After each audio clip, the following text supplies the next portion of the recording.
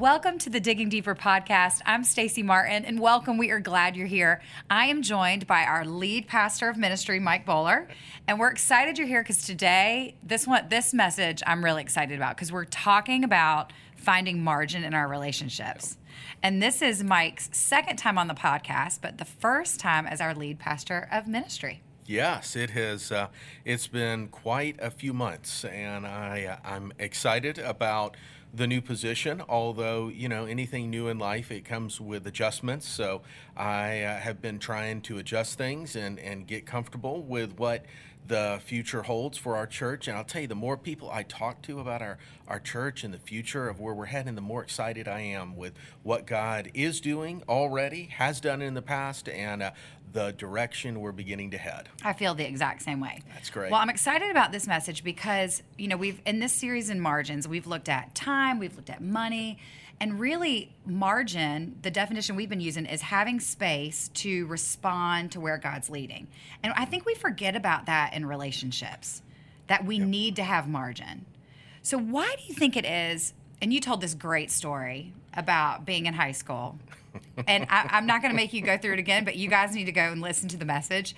It is so high school faux pas with a zipper and all these people, homecoming court. You just need to listen. Yes, it was definitely a low moment in my high school career, but one that interestingly God has redeemed, and with a lot of help from others, I'm able to laugh about it now. So, and you're not so scared of that happening again that you only wear pants with elastic waistbands. That is so true. Yes, and my family is very thankful for that. Yes. Oh, we all are. Yes. Well, part of your story was that you were so concerned with the quantity of relationships and not the quality. Why do you think I think a lot of us operate that way? Most people, and this isn't true of everybody, but the majority of people tend to think that more is better. So that's true with relationships. And social media has really turned up the volume on this over the last decade of we need outward affirmation. So we create this persona, if you will, and people respond to that persona by likes, or they respond to that persona by comments or by followship. And all of those things help to make us feel good about ourselves. But to get more and more of that affirmation, both via the internet, but also just in our relationships with each other, we tend to go very surface level with people so that we can look and go, hey, and this is funny, it starts in like first or second grade on Valentine's Day, because you want to be the kid that everybody puts a Valentine in their basket, and you go home with all the Valentines and feel good about yourself. The problem is that no human being can really have that many deep, meaningful relationships. So the quantity of our relationships increases while the quality, the depth, the meaning, the purpose in our relationships sinks. Well, I remember you saying in this message, one of the stats that you had found is that really loneliness is increasing across the board. Yes. And it's fascinating. I was talking to some friends this weekend who have children that are in their first year of college. So they've just gone away to college as freshmen. They're 2 months in. And what they're saying is that their kids are surprised at how hard it is to make friends. Partly because if you think about when we were in college, you had to leave your door open to see what was going on. You had to leave your door open to see people coming and going, to figure out what people were doing, to connect, find who to go eat with in the dining hall. And now everyone keeps their door closed, and it's all still social media. And you're still tethered back to your friends in high school, not even making new relationships. And I thought, gosh, that really is indicative of how we are moving as a society, as a culture, when it comes to the depth of relationships. Absolutely. And we see this, it's not just social media that's pushing this. It's also just the speed at which everything is moving and the expectations that we have. I talk to high school students, and the pressure they feel, even a third grader, the pressure they feel to succeed in North American society is immense. So you've got a third grader who's sweating it out of whether they're going to pass their reading test at a 5 level or a 4 level, or if they're going to be with everybody else at the dreaded 3 level. And you look and go, that's just not conducive to us developing a full life. And yes, we don't want our kids not to be able to read. We want our kids to be able to read. We want our high school students to be thoughtful, intelligent people. But what we don't want is to have them feel so much pressure that relationships just become a means for them to achieve all these different things in life. So we become this desire to just consume relationships at a very surface level. Because the relationships end up having a utility as opposed to deep purpose and fulfillment. Exactly. And not only that, but this is where in the 1960s, they did a good bit of research on how people relate, and they studied alcoholic families. And one of the things that they found is that oftentimes in these relationships that people form, there's not only this utility that is more of a modern last 10 year, but in families where someone is struggling, where there's an active addiction, which is many families, you find that the family operates around that person. So their identity, each individual person in the family takes on an identity, and there's one particular one called the codependent. This is a person that walks alongside someone who's an addict. Now, we think of addicts as, oh, those are people that wander on the streets. They're not. They're people who are in Fortune 500 companies. They're people who go to church. They're people who are in education. They're good people, just that struggle with something has taken control of their life. And this codependent comes alongside of them and gains their identity from helping that addict to live a normal life. So they become this co-person in the addiction. And what happens is that you take that idea of codependency of I'm here to help you do better in life, and then the codependent applies that as they grow older and older in life to all their relationships. So then all the relationships that we're in are about me trying to be sure that you're okay. Oh, wow. So you become this person who's trying to make sure that everybody around them is all right, and you lose your identity in that. And all you become is a way for people to make you feel good. Is the only way they do that is by you helping them to go further in life. So you lose who you are. And this is why I said in the message, the woe principle. This is what I Jesus thought that was talks so about. interesting. That Jesus says that if every single person thinks well of you, if every single person thinks you're a great person, then he says, whoa, slow down. Woe to you when all people speak well of you. In other words, if everybody's happy with you, which is how this codependent kind of lifestyle is, then what happens is you just lose yourself. You're not being real. That the reality is that some people are not going to like us. And that's a hard one. Because I don't know about you, but man, I want people to think I'm a good person. I want them to go, Mike, yeah, he's a great guy. Yeah, and the reality is, Jesus says, is everybody's thinking that, then you are not living a way of life that's authentic and real. You're living a way of life that you pose for everybody to make sure that their needs are met in the relationship. And that's never what God intended. I mean, you talked about this idea from Proverbs of having a God-shaped life. Yep. What is that? How does having a God-shaped life connect to how we have relationships? So there are a couple of things that really do tear at the fiber, if you will, of relationships being meaningful and deep. One is that what you meant, that surface kind of relationship where we just get so overwhelmed with the numbers of relationships, and those relationships oftentimes become codependent, or we lose ourselves in it, and everybody needs to be happy with us. So we lose ourselves in making everybody happy instead of recognizing that, you know what, a relationship is about give and take. It's about honesty. And then the third way is this God-shaped of recognizing that what many people will do, and this is, you see this happen a lot with, I mentioned high school students being stressed out because they're trying to achieve. That carries into college, into young adulthood, into middle adulthood, where you spend all of your time trying to achieve. So what the Proverb says is that the God-shaped life is like a flourishing tree, but the life devoted to stuff says it's dead.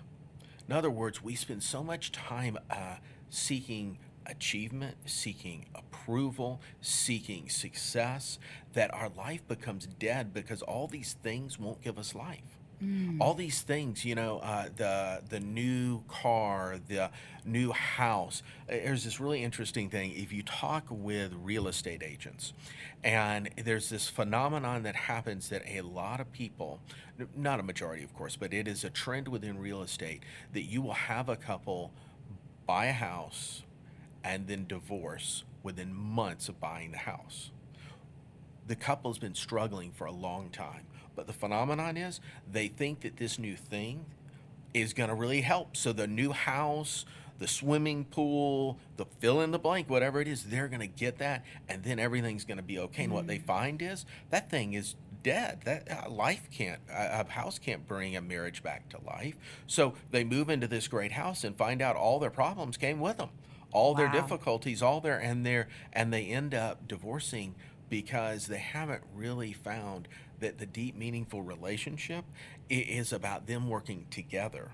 Well, I was going to say, there's something about that idea of mutual submission, and you talked about that from Ephesians 5, and it's funny, before I was really probably walking with the Lord, I would hear that voice and say, oh, no, stick it to the man. Like, submission seems like you are losing your identity. But really, I think when you talk about the codependency and even things like you were saying with the house and replacing relationships with stuff, there's something about that idea of mutual submission that is key to having some sort of depth of relationship. Because I think with codependency, I think, especially as a mom, you can get into this place where you're constantly pouring out and you expect those relationships to fulfill you, but we never give those other relationships a chance to give back to us because we just keep pouring and pouring and pouring.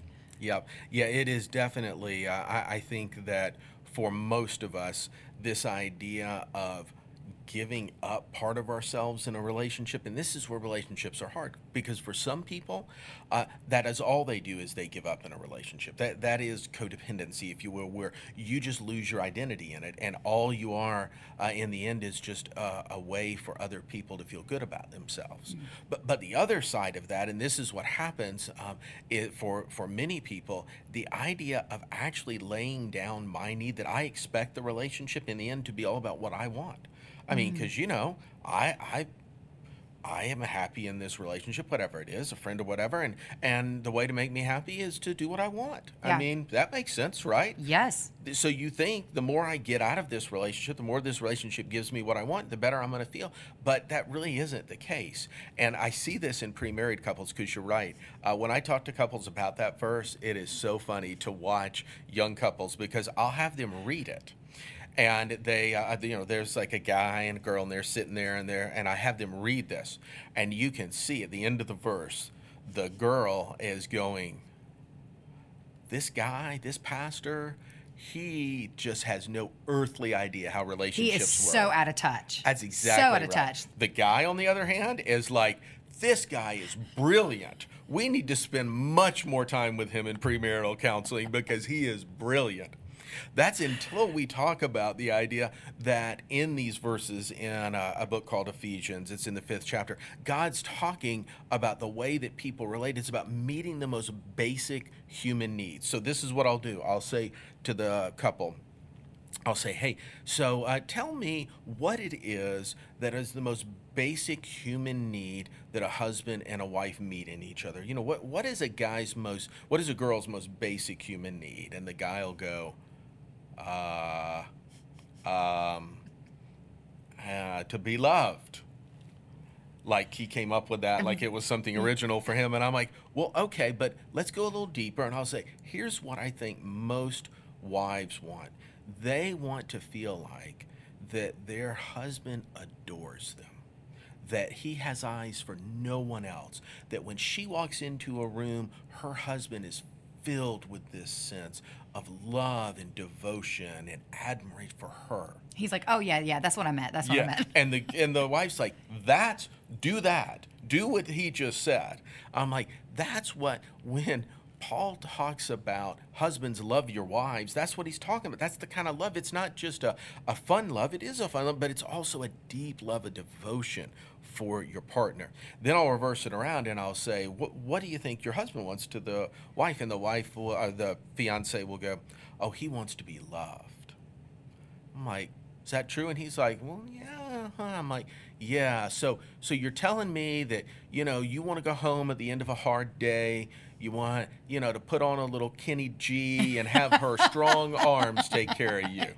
He's like, no. I'm like, how about this? Is it just the Kenny G part that he doesn't want, or is it the whole package?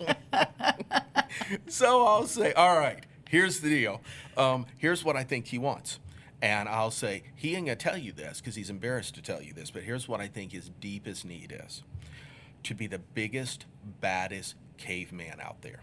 He wants to kill the wildebeest, drag that thing home, and he wants you to look around the cul-de-sac and go, there is no man that comes close to you. That's my man. That's my man. And you can see his heart swells 3 sizes when I say that. I'm like, this is what it means to submit to one another. You see, you're going to do what you want, so you're going to try to love each other by, loving him, but really what he wants is respect. That's what submission in this verse really means. It means meeting that need of respect. And for wives, it means adoring her, thinking and conveying ways to her that she's the most wonderful person in the world. That's how relationships work. It's when we give up our right to get what we want out of the relationship, and we give. You hear this, marriages, for example, are 50-50. That's not true at all. Marriages are 100%, 100%. You got to be all in. It's all the not time. all the time. And there are times where that you're just not. And it's not that you don't love your spouse. It's that the kids are going through a hard season. Maybe it's hard at work. Maybe you're just exhausted and tired from everything. And that's when marriage, for example, or a friendship gets really good, because you begin to have to submit and give to the relationship when you aren't guaranteed of getting. And, this is one of the things that's the most convicting thing for me, is when I thought, when have I given to someone with the realization that they can never get back to me? Nothing. They cannot get back to me. And you know what? It's really sad, but I don't do that very often. I don't think any of us do, because I think that requires a level of vulnerability that none of us are really comfortable with. Yeah. And vulnerability is such a buzzword now. Brene Brown talks about it a lot. She's got this TED Talk about vulnerability, and there's something about that concept that feels so foreign to us. How do you feel like vulnerability plays in these relationships? Because I think, we talk about with relationships being superficial, and that the Lord really intended us to have these deep, intentional relationships. Yep. It's modeled in the trilogy, the triune God. Right. It's modeled in Adam and Eve, but we kind of live on this surface level. Mm-hmm. How do you feel like vulnerability plays out for relationships? Well, let me talk about men. I've done a lot of work over the years with men, and I have joked that men struggle with emotional constipation.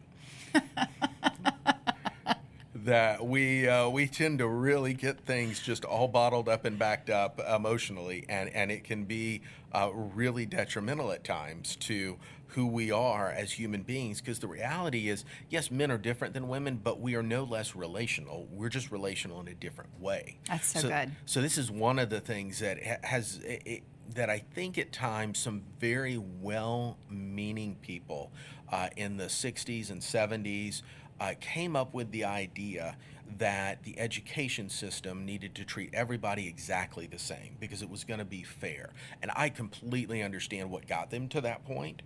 But here's what happened. We kind of stopped in that process letting boys be boys. So what we started to do was just let boys, insist that boys needed to be like girls oftentimes, and needed to sit still, and with that advent of that type of education, oftentimes boys get the idea that being rambunctious, being loud, being assertive, those are all bad things. So they stuff all that down and they start doing, because they want to please their teacher, they want to please their parents, they want to get good grades. I mean, almost every kid wants to do that. So boys emerge into early manhood with the idea that they need to hide who they really are. Wow. And when they come into that idea, hiding who they really are, it begins to be this, I need to be somebody else. And I need to project this idea to other people. And what happens when they're around other men is it means I need to always be strong.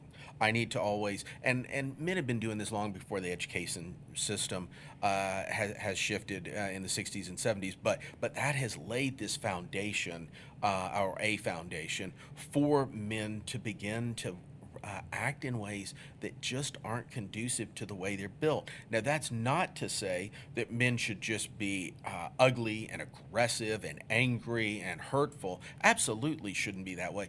But men need to recognize that we don't need to hide. We need to learn how to be the best of what it means to be a man, which means being respectful and honoring to women. It means being who we are and recognizing that engaging our emotions is okay, but also engaging them in a uniquely masculine way. So a man is not going to go home and have a big cry. There are probably a few who do. Most are not going to go home and just throw themselves on the bed and have a big cry. That's not how men are. But men need to learn how to recognize that it is okay at times to express their emotion. So what happens with men, if they don't learn how to express things like sadness or whatever in relationships, and they don't learn how to, and it's not okay in the relationship to be uniquely feminine and uniquely male, or men to just be uniquely male together as they're relating as buddies and friends, then what happens is that men push all this down and then they just spew it out at moments that are real ugly. Yeah. And so this is one of the reasons, and I don't want to make it too simple, but it's one of the reasons why the statistics on things like violence are so tilted towards men. It's not because men shouldn't be who God created them to be, but it's that they've actually suppressed a lot of that, and then it just comes out in all these ugly ways. So it's trying the best for men, for example. The best that men can do in relationships is to try to be authentic in those relationships and to be authentically male and to be okay with that. Yeah. And as our society, I think we need to embrace that all people are, and men have some feminine characteristics and women have some masculine characteristics. And those things shouldn't keep us from each other. We should embrace those, but it really is important for us as a society to begin to recognize that asking boys very early on to not run around or not be loud or not be there's this psychologist who says that one of the best things that a mom can do for her boys, at least once a week, he says, is to yell, "Get out of the house and stay out until dinner." Well, then I'm doing something right. That's because I've got awesome. 2 boys, but you're right. The world is built, especially for boys, to not be all the things they are. Yep. But it's interesting. I think even with women, there's something about that term emotional constipation cracks me up, but it's so accurate because you just stuff and stuff and stuff. And I'm the same way until there is something that just puts me over. And but mine probably doesn't come from a systemic thing, like you said with boys. There's something about my wiring, and it's interesting, a lot of my girlfriends and I talk about this too, where you feel like you have to be all things to all people, but you can't figure out who your safe places are. Like where can I be vulnerable in a way that is safe so that we can actually build that deep relationship?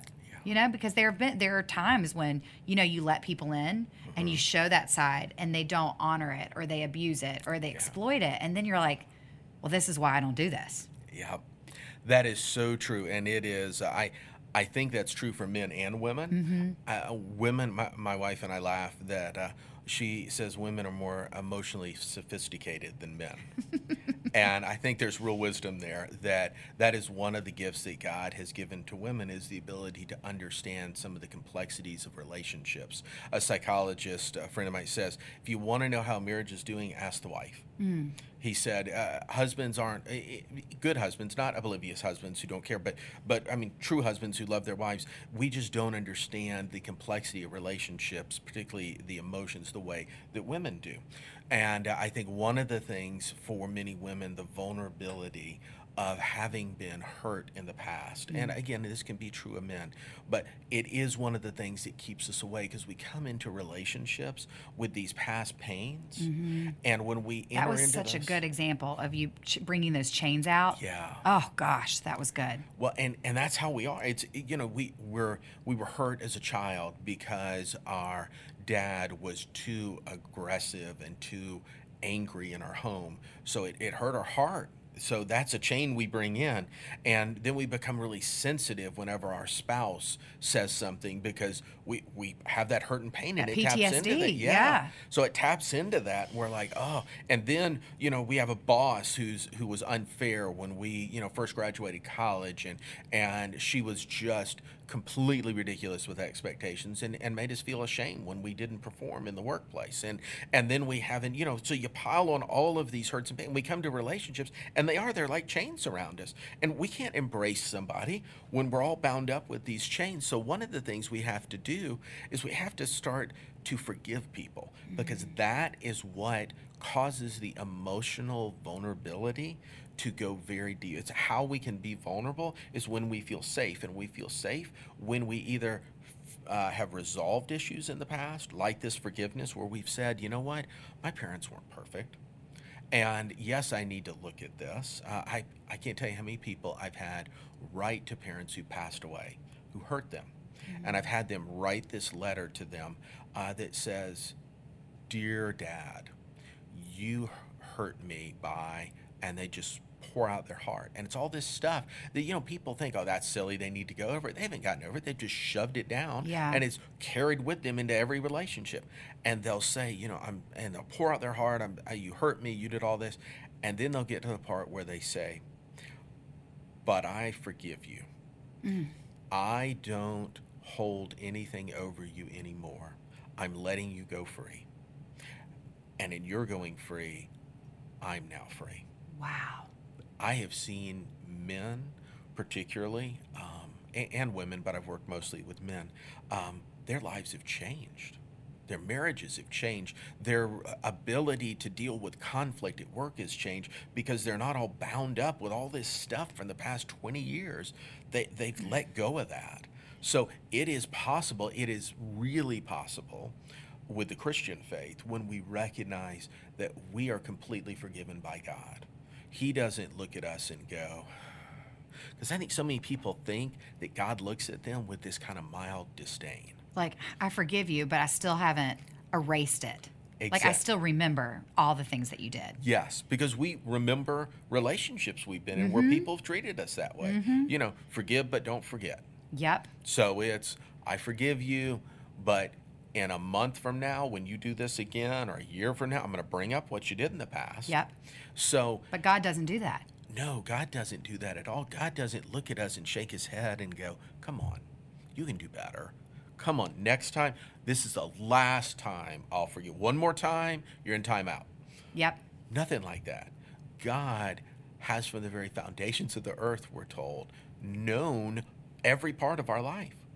And that Jesus went and paid a price for it, that he took all that pain, all that hurt, all that shame, all that sin, and once for all, paid the price for that, cleared the slate for us. So the one who created everything in the world, the one who loves us, that one we live at complete peace with.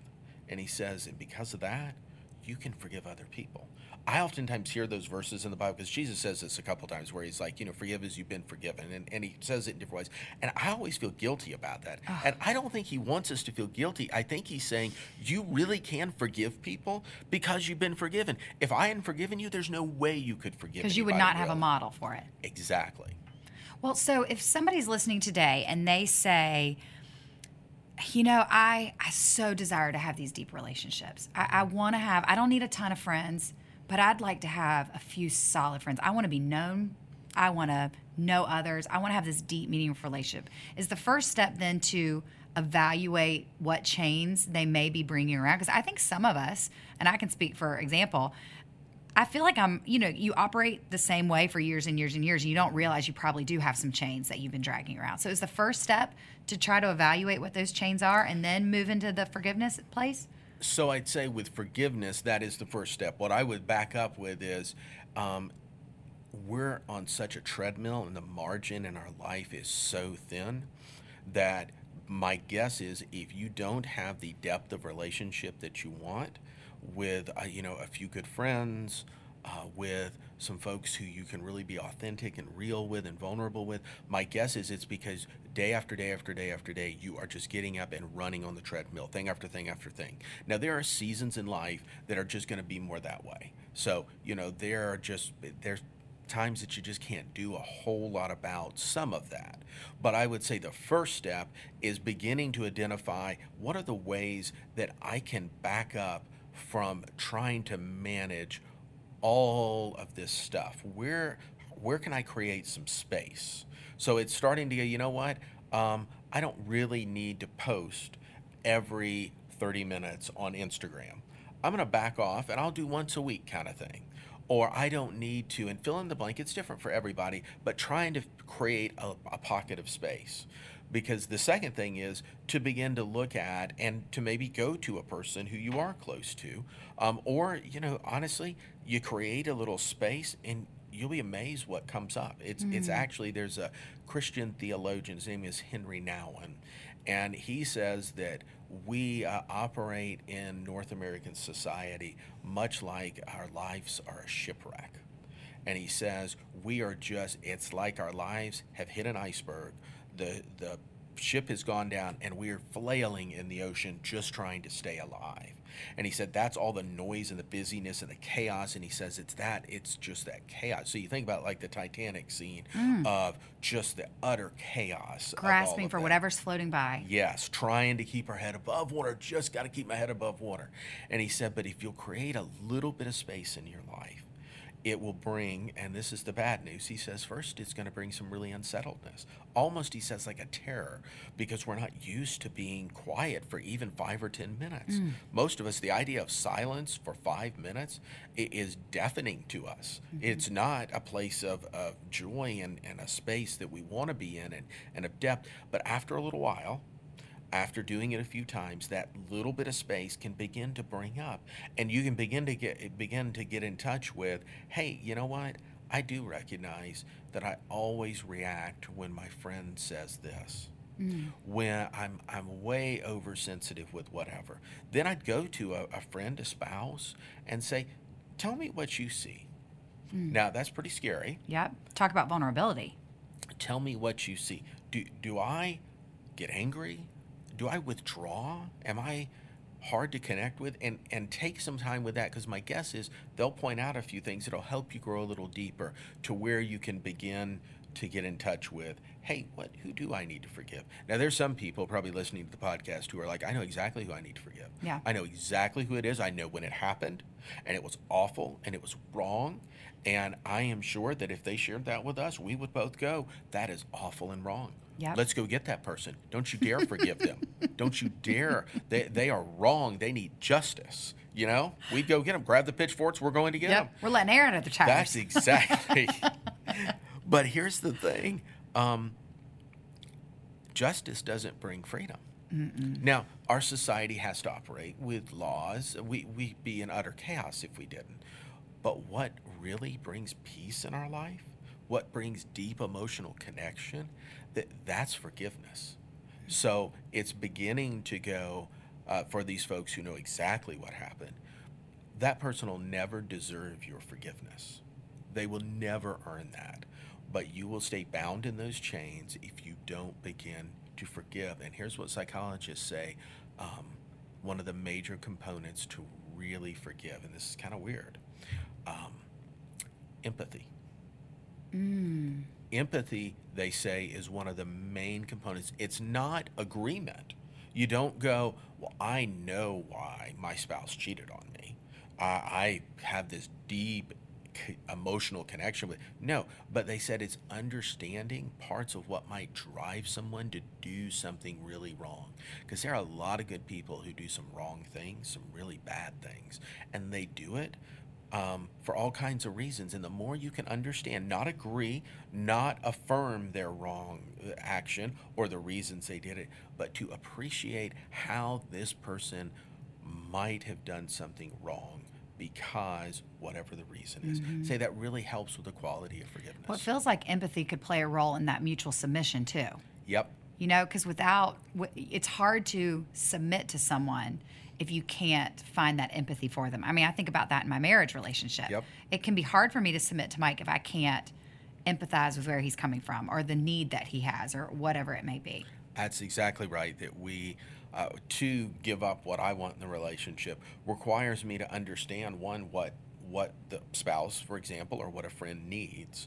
This is one of the things that oftentimes spouses don't do, even friends don't do, is they don't ask things like, hey, what do you need? Now, I think sometimes it's because we are so stressed and there's no margin that we're scared to ask that question because we know they're going to answer it, and then our ability to meet that need. So it's creating a little bit of space and then asking that question, what do you need? And letting them respond to that in a way that we can begin to understand, to empathize, and then to submit our needs in the relationship to theirs. Well, what I love about this message and how it's wrapping up this series is that in October, we are jumping into a new series called The Art of Neighboring. And to talk about having margin in your relationships and then finding margin just to know your neighbors. That's the interesting construct of this new series is that, you know, getting to know your neighbors is the very first basic step, like knowing their names and then finding out as you go on, what are your needs? What do you need from me in a relationship? Yep. So I appreciate you wrapping up this series for us and getting us to a place where we can start looking at our neighbors with empathetic eyes and with eyes that desire to have intentionality in our relationships. Would you pray for us? Would you pray for the people listening who are really desiring deep, intentional relationships? You bet. Great. Thanks, Mike. So, Heavenly Father, relationships they are just hard. And our lives are so full. There's so much happening. Many of us feel so stressed, so pushed, so much. And yet with all that, we feel this aloneness, which makes us sometimes even feel guilty. And God, we know, one, that we are not alone. You tell us that through your Son that we are never alone. So we thank you that our feeling of aloneness can betray the reality of your presence with us. But you also gave us each other because you intended for us to be as you are, God, in relationship. You show us that as the triune God, Father, Son, and Holy Spirit, from the beginning of time, always relating, and that you desire for us to be in relationships. So I pray for those who have a surface relationship because they've just tried to have everybody like them, and they've just tried to make so many relationships the reality of showing them who they are, that they want those relationships to affirm who they are. So I pray for freedom for them, that we would slowly, all of us would begin to not need everybody to affirm who we are, and that we would let you do that. And for those who are struggling with forgiveness, God, I pray that Jesus, as they spend time with you, that they would be able to let go of those past hurts and pains because you have completely forgiven us. We pray this in your name. Amen. Amen. Thanks so much. All right. Great being with you. It's good being with you. Join us next week as we kick off The Art of Neighboring. It's going to be an exciting time to really figure out how can we love people well and make a difference in our community. So it's going to be an exciting time to be together. Have a great week.